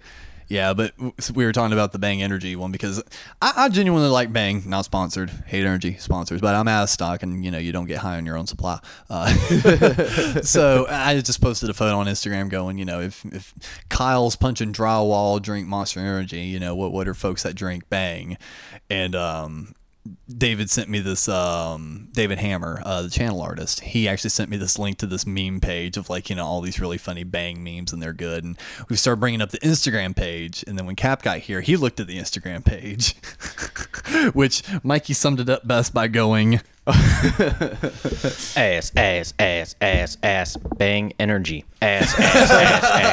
And I pull up on Instagram, and it's literally nothing but half naked women Bang Energy. and one photo of Bang Energy drink. All right, so here's how Bang got to be where they're at. Oh. So Bang is a product from a company, VPI. They're a supplement company. Okay. And so I think I've talked about this in the podcast. I used to work at GNC, and it was, maybe 2.5 years ago now. So it's been a minute. So VPI had a drink out called Redline, and it came in a red bottle. Some of them had like a rainbow on the top or whatever, but red bottle. There's a little see-through part. You could see the liquid. It was clear. Kind of the same premise. Sports performance drinks, got your caffeine, B vitamins. I don't know if the Redline had creatine and the amino acids added into it. But anyways, they didn't taste very good, and they didn't sell very well either. A few people came in and bought them, but that was it. Company VPI wasn't doing too hot. It got to the point where that was the only product we carried of VPI was those Redline drinks. I vaguely remember the Redline drinks. Yeah, they were all right. I mean, honestly, they tasted like Bangs. Not as good, but they were getting there. Right. And then I think, it was when I started working there. They had launched 2 weeks prior is when Bang launched. And they came out with Bang. Yeah.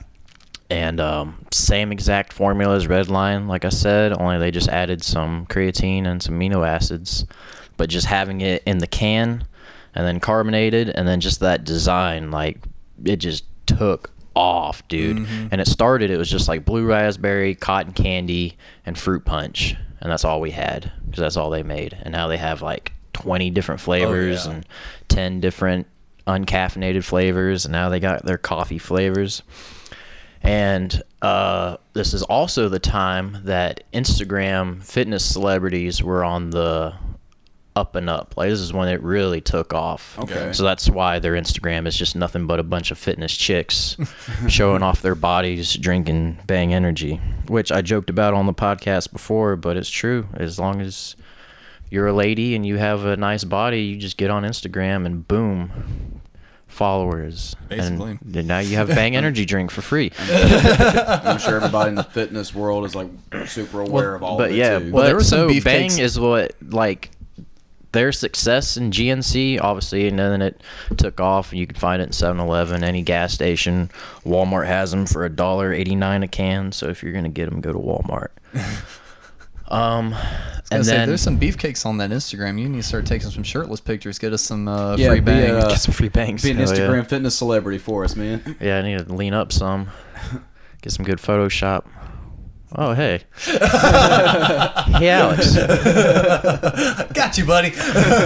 But so yeah, they exploded, and then all the new brands that have been coming in GNC and taking off, like everyone in the supplement industry is now hopping on that energy drink like bandwagon, and now everyone's just pumping out carbonated energy drinks, and it's what sells like crazy. So do you remember the lawsuit that was going on with Bang?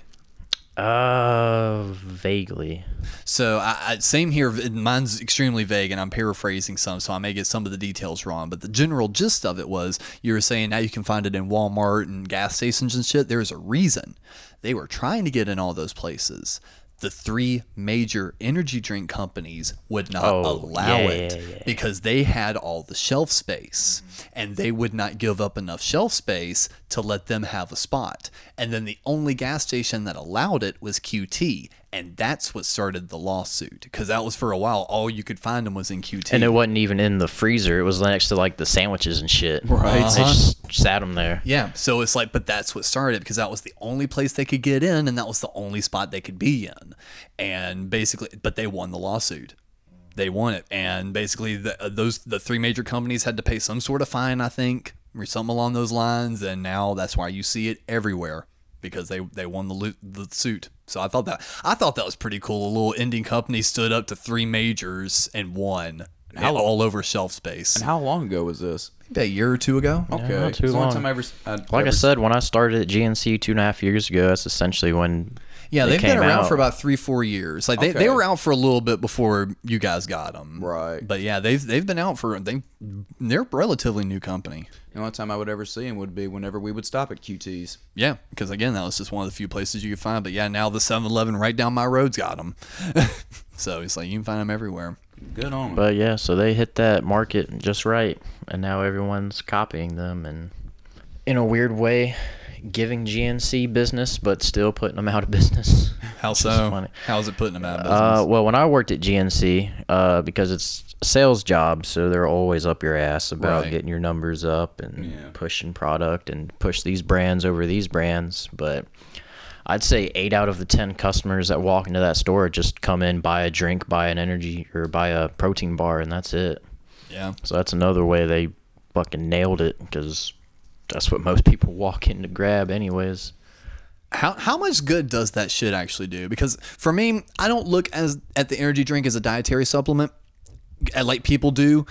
I look at it as, I enjoy Bang because I like the ingredients that are in it. You know, I like the basically vitamin supplement drink with a good flavor. You know, it doesn't have all the extra crap that, you know, the other shit has, like hate. You know, the same thing with hate. There's not a bunch of extra crap in it, and that's why I liked it. Yeah, that's another reason they took off, is because their zero sugar actually tasted good, and all the other brands taste like ass. Yeah, so it's like, you know, I thoroughly enjoyed that aspect, so I don't look at it as a dietary supplement. Even when I was on the Atkins diet, when I would get those protein bars, I didn't really see that as a meal replacement. I saw that as I can eat this and not be hungry. You know, that wasn't replacing a meal. This was, I'm eating this until I can have something healthy, you know? So do people genuinely like look at that as like a full meal replacement, or like use that as like, I'm only going to eat these bars and drink these energy drinks and I'm going to lose weight? No. The ones that come in looking to lose weight, those are your spenders. Those are the ones you take advantage of and empty their pockets. And the thing is like, as shitty as that sounds, it's like, but that's kind of what has to wind up happening. If you want to make money. And plus, it's also the scenario of... That's ultimately the reason I left, though. I was tired. I actually just talked to my buddy Will Carter. He owns No Limits Fitness in Monroe. And so he sells a bunch of supplements like out of his gym. So he'll get like Bangs and protein tubs and whatever wholesale price, and then resell it, which is fucking genius. He kills it. But it's one protein line made by Synthesix. You get 28 servings, $30. It's like 25 to 30 grams of protein depending on the flavor, and then like 2 to 3 grams of sugar, which ideally you don't want any, but it's 3 grams. Get the fuck over yourself. And it tastes... Do a few more push-ups. Yeah, right. But man, it's the best tasting there is. And so when I worked at GNC, I'd always just sell that to people. I'm like, this is what I take. It tastes good. You're never going to get tired of it. Any flavor you want besides the plain chocolate, go for it. Yeah. And people would buy it, and then a month later they'd come back. They're like, yeah, I want some more of that shit. And then my manager pulled me aside And he was just like, well, why don't you push the GNC brand? I'm like, well, because ours is also 28 servings, 30 grams of protein, but it's $60 and it tastes like ass. That's why. They're like, well, you make $6 off of each one you sell. You're not making any money off the Syntha 6. And I'm like, but I have some integrity, god damn it. I know, and that's in the field, in the place that I'll work, in my day job, they'll sometimes have me do customer service, and it's a vape job. And people will come in, they're like, what's the best one you've got? That is such a loaded question because it's so... What are you looking for, man? Yeah. Where can we start? Yeah, or they'll be like, what's your best flavor? Well, what kind of flavor are you looking for? I don't know, just tell me something. All right, what do you want, a tobacco? Do you want a mint? Do you want fruit? Do you want sweet? Do you want... What the fuck do you want, dude? Oh, just whatever you got. We have over 100 flavors, motherfucker. You've got to start me somewhere. Oh, whatever's good, whatever your best selling is. Do you want the best selling tobacco? Do you want the best selling sweet? You realize all sales are final, right? I'm not having your ass coming back in here in a week going, this tastes like crap, I want a refund. I want to make sure I'm getting what you want. And then also I ain't got all day. Yeah. And I think that's just why I don't do well in customer service stuff either. Because, hell, even when I worked fragrance, I was selling men's cologne for a while. People would just come up, what's your best smelling one?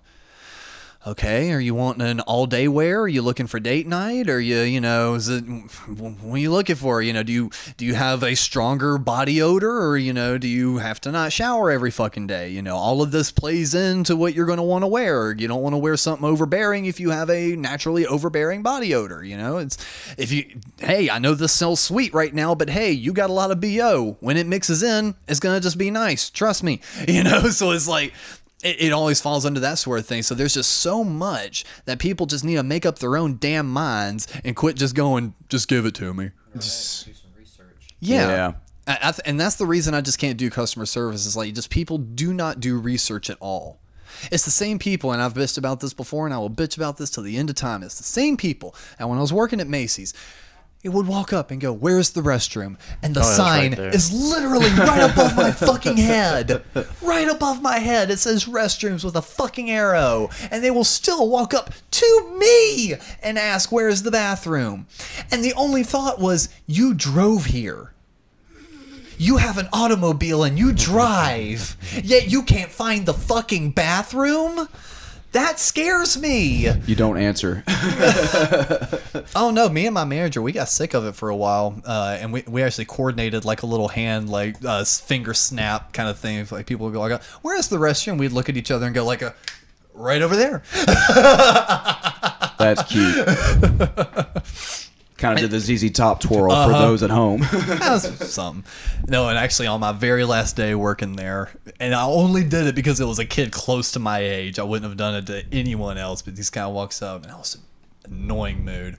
He walks up, he goes, "Hey, where's your bathroom?" It's like, "We don't have one." It's like, "What?" I was like, "No, we don't have a bathroom." He goes, "Yeah, you do. I've used it here." I said, "Yeah, we had to take it out. You have to pee right here on the floor." And he just stared at me. And then I just pointed up, and he looked up. He goes, "Oh, thanks." And then just walks away. I learned when I worked at Walmart, people fail to realize that Walmart's such a big store that employees are assigned to certain sections. Mm-hmm. So some people work in electronics, some people work in the grocery or clothes or whatever. Yep. Sometimes we have to take breaks and we walk all the way to the front of the Walmart to hang out at McDonald's, eat some food, and then we have to walk back to our section. So when someone stops you and they're like, "Hey, where's blah, blah, blah?" And you're like, "Oh, I'm not too sure. I don't work in this section," or let me go find someone to help you with that. And they're like, "Oh, well, you don't work here?" We're like, "Well, I do, but I don't work here." Well, see, all right. So I will say this, though. I'll argue on their side of it some. I don't work at Harris Teeter, but I could tell you exactly where that shit is. Yeah. The Walmart I go to regularly, I could tell you where shit is. So that does annoy me. If I walk up to someone and I'm like, "Hey, where's at least the yada yada department?" Yeah. And they go, oh no. I will fucking snap back with a, do you not work here, you dumbass? This is a Walmart I'm not at all the time. I know where my shit is at my usual Walmart. Yeah, well, it's never been just departments. It's always specific items. They're like, I need to find this. Yeah. And even when you're nice, you're like, well, let me go find someone to help you out. And then they still get mad and they're like, oh, well, don't you work here too? That's just when you point them in the wrong direction. Oh, that's what I was about. That's what I was leading into. That's what I learned to do. Just be like, yeah, it's over there and so and so. Where can I find potato chips? Definitely not the potato chip aisle, ma'am. Well, see, that's what I was talking about. Like, even if it's specific items, like if they're like, where are the jeans? Just point them over where the clothes are. Yeah. They're over there. Look for them. They're blue.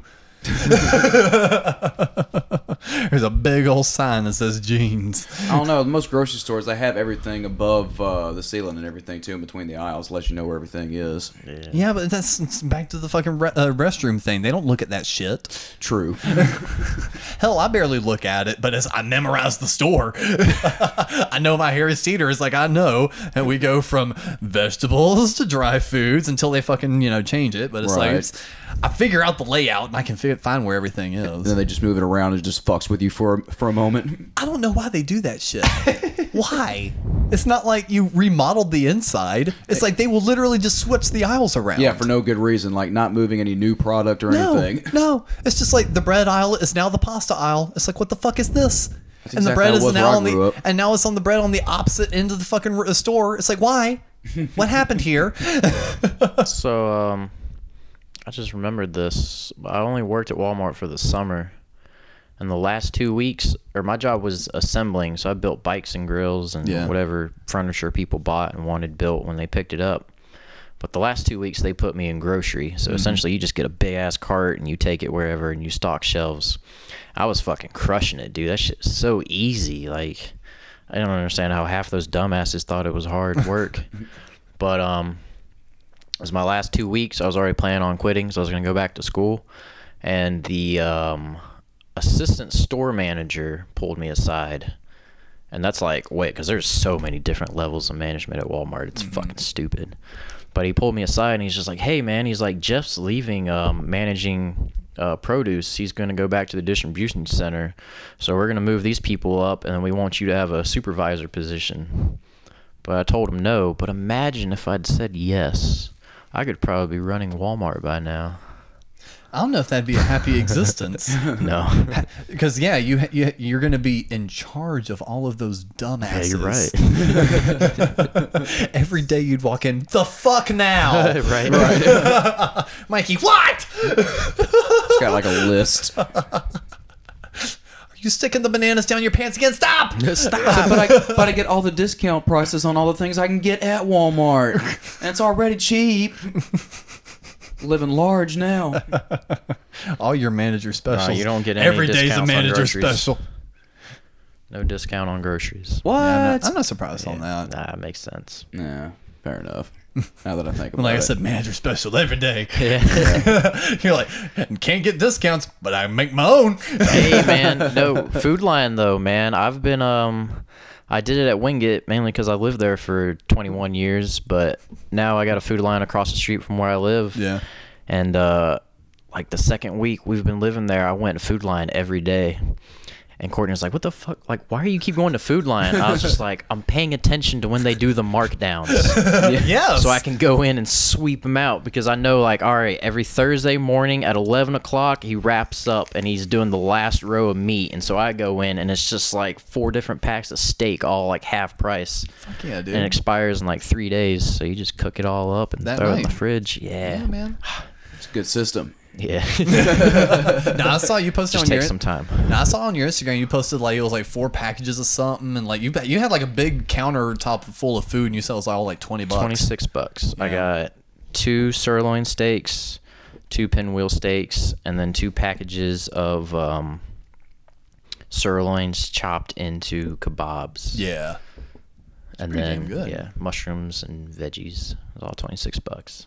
Hell yeah, Nice. dude. I love going and getting good deals like that. Heck Or find like Harris Teeter will run specials where it's like buy 2 get 3 free. That's what I don't understand, people that do the grocery pickup, man. I mean, I guess it's convenient time wise, but I honestly enjoy grocery shopping. I'm a It's little fun. I'm a little 50-50 on it. I don't because- enjoy buying clothes or any of that shit, but See, and I'm the opposite. I would Groceries rather. too. I'll shop clothes before I shop groceries. Yeah, like for me, it's like I kind of know what I want grocery wise, and I kind of want to get a little bit more in the swing of like using the Amazon Fresh because we now have that offered in Charlotte, and then it's included in my Prime. It's like it's no extra for me to do that shit. what's that? Basically grocery delivery. Huh. You go through and it's like you need eggs. You type in all that stuff and they deliver it to you next day, and you can even set up a specific time. That's why So Amazon's it's- going to take over the world. So it's like if you know you're going to be home at 6, you can have it delivered, between the hours of 6 and 7.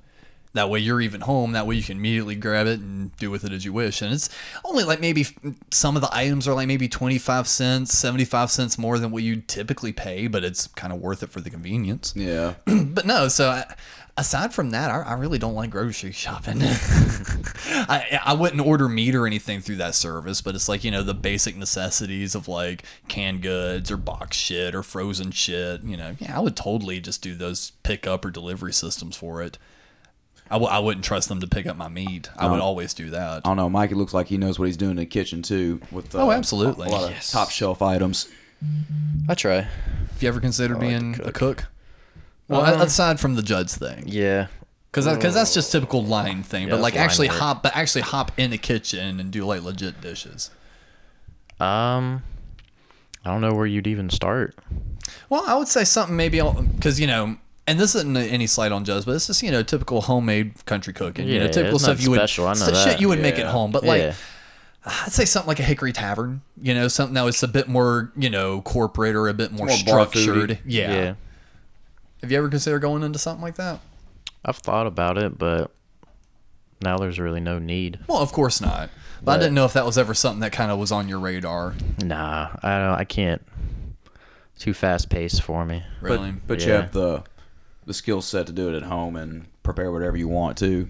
Essentially, Was that just like you and your mom cooking as a kid, or you just eventually got a hang of it? a combination of my mom and my dad, and then getting the hang of it. Yeah. And then YouTube and whatever else.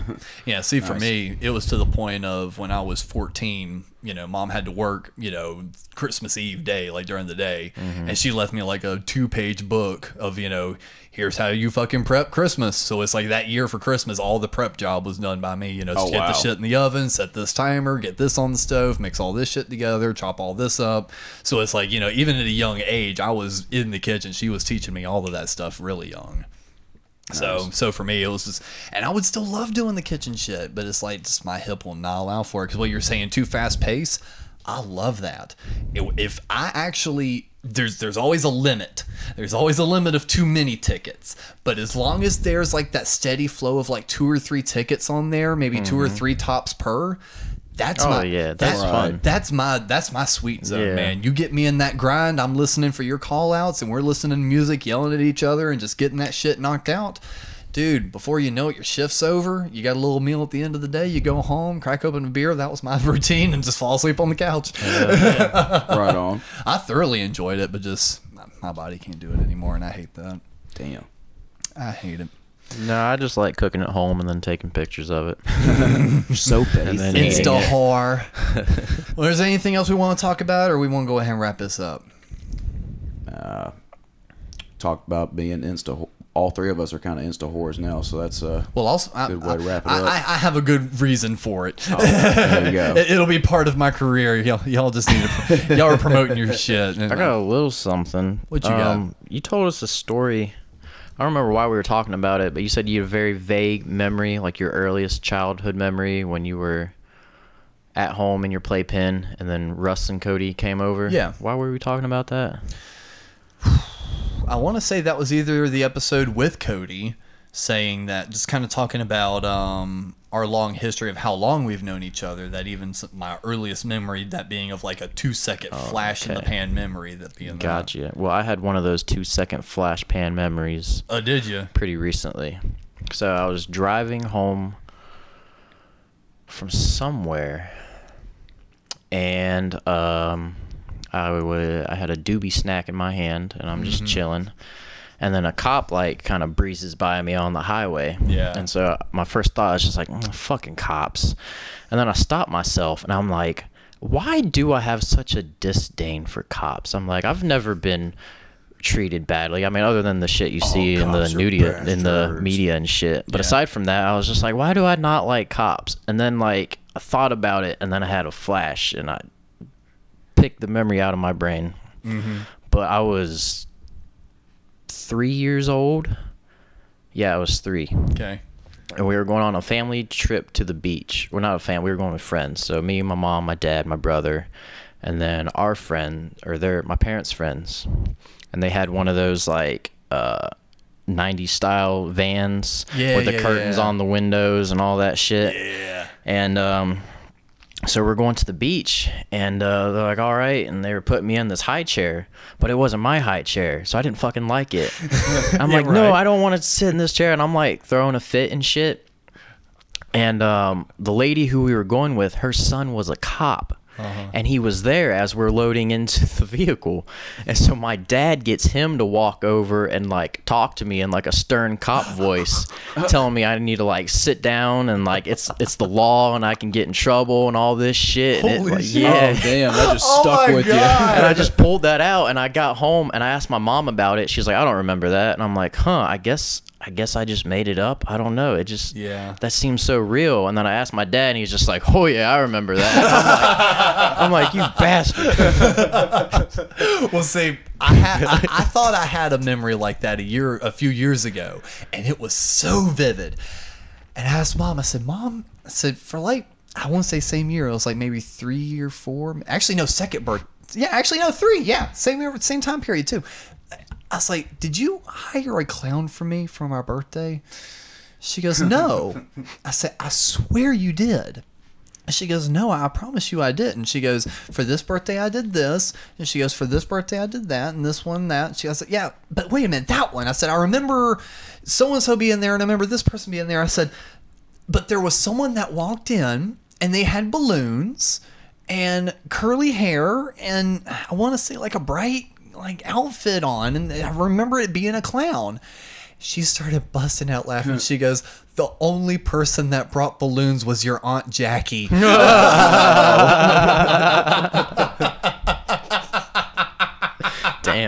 So Aunt Jackie scared the shit out of me. Yeah, you're clowning. And she wound up finding photos, and it's like it didn't it didn't look anything like I remembered, but still it's like my young brain connected that and just rewrote it as she hired me a clown. But no, because then later on she was like, I hired your fucking 2-year-old ass a clown. She's like, you would have barely remembered that. Hell, you do barely remember your birthday. Yeah. She's like, I wouldn't have done that. Well, like I said, my mom didn't remember. My dad definitely did, so we know whose idea it was. How much did they fuck with you? Because, we've talked about a little on the show, like, how much my parents would fuck with me, whether it be like scary masks in Walmart and laughing at it and shit. Leaving me alone in an aisle, but still keeping an eye on me just so I'd freak out because I wouldn't stick near them and shit.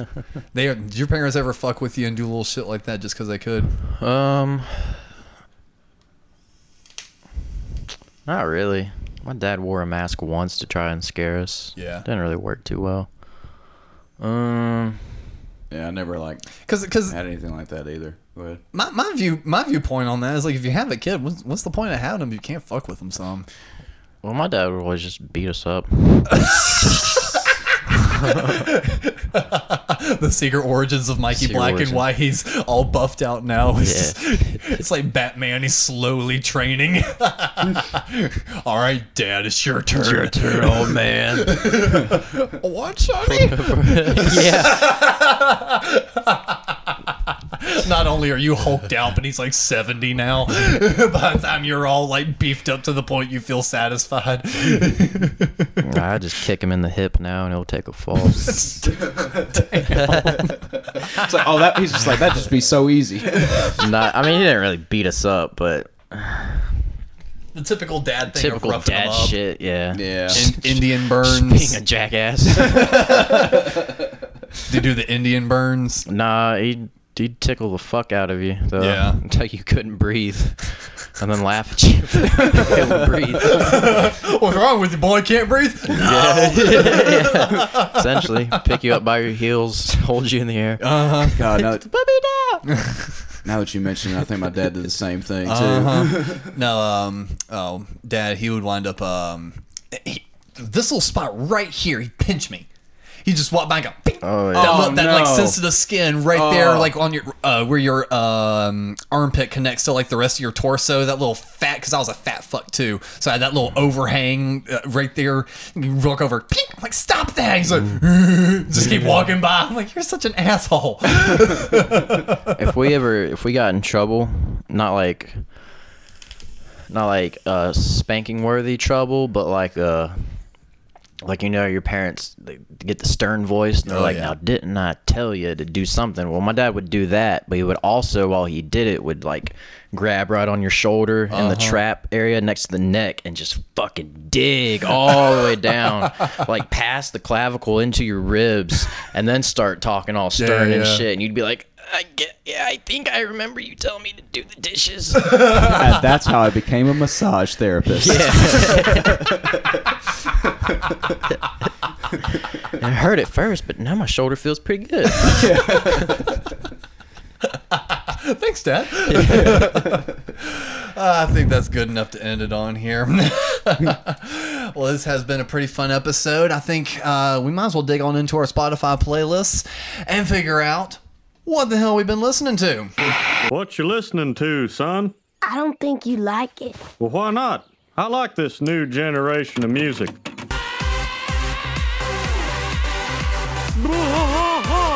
Where did you record this? I bought it at the mall. What that person on your tape has is a medical disorder. All right, Captain Nunn, what you been listening to, sir?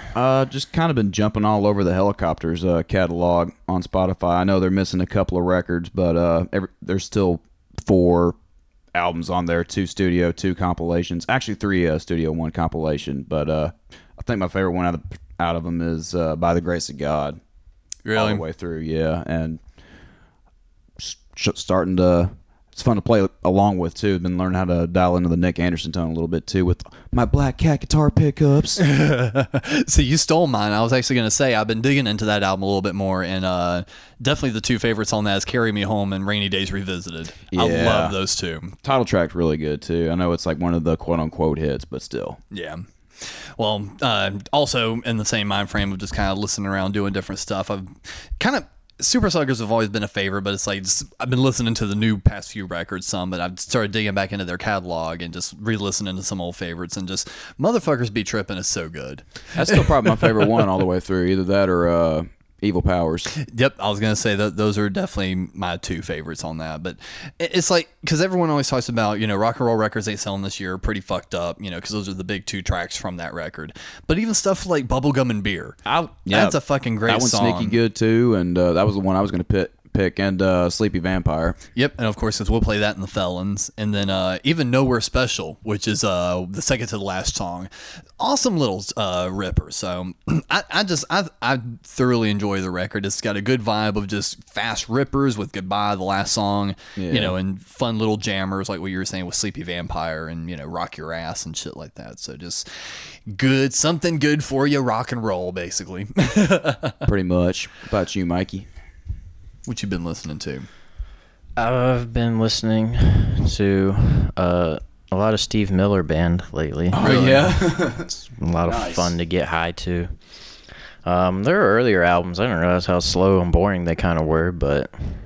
You went back and dug the entire catalog? Yeah, once you hit like 70s, that's when they kind of got a little more uppity and groovy. Uppity and groovy.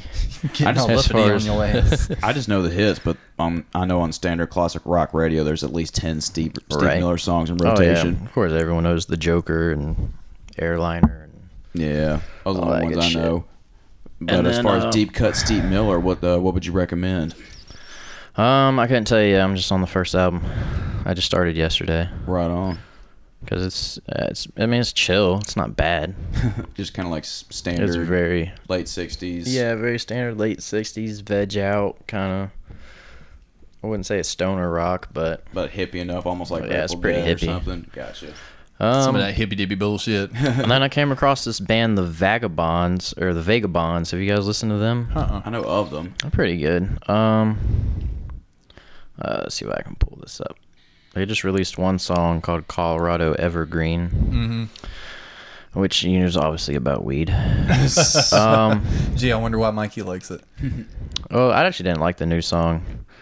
But and then their other songs are, let's see, they only got 5 other songs, so I guess they're fairly new to the scene. Right. They just released their first few singles last year. Oh, wow, okay. And they got some stuff from 2010, but it's like real early shit. Right. But they're pretty good. Very jam rock, like 6-7 minute songs. Oh, word. Stupid long guitar solos. They do a version of that's how I found them. They do a version of Long Haired Country Boy. Yeah. Version's like 7 minutes long. For God, shredded. that's one of your favorites to actually play. Yeah, 'Cause you play that riff all the time. And they do. I actually like their cover. It's pretty good. They get a good twist on it. Yeah, I like the who was it that shared it? Mike Phillips on Facebook. The Queens of the Stone Age version of God of Thunder. Did you hear that? No, it was Eagles of Death Metal. Eagles of Death Metal, yeah. I bet it was good. It was good. It was actually pretty interesting. I'll show you that real quick before we're about to head off here. It totally fits their vibe, too. Yep. Well, I guess that has been another fun episode here of the Something Good For You podcast. Make sure and give us a follow on any of the platforms that you're on at SomethingGFY. And if you're listening to this on Apple iTunes, make sure and give us a little rating. Be honest with us. Of course, we appreciate our 5 stars, but hell, if you think this is a shit podcast, give us a 1 star. I don't give a shit. We'll talk about it on the show. And as always, if you got something to share with us, we got that voicemail hotline, which is 513-463-7439. Give us a call any time of day, any time of night, and you will make it on the show. And I think that's really about everything we've got, because we've got some local shows coming up, but nothing's been announced, so we're not going to announce it here either. And we've already talked about ourselves enough earlier on in the episode. So, Cap, you got an outro for us? Yeah, DJ, I changed my mind. I hope you never get your drum stool back. Fucking savage.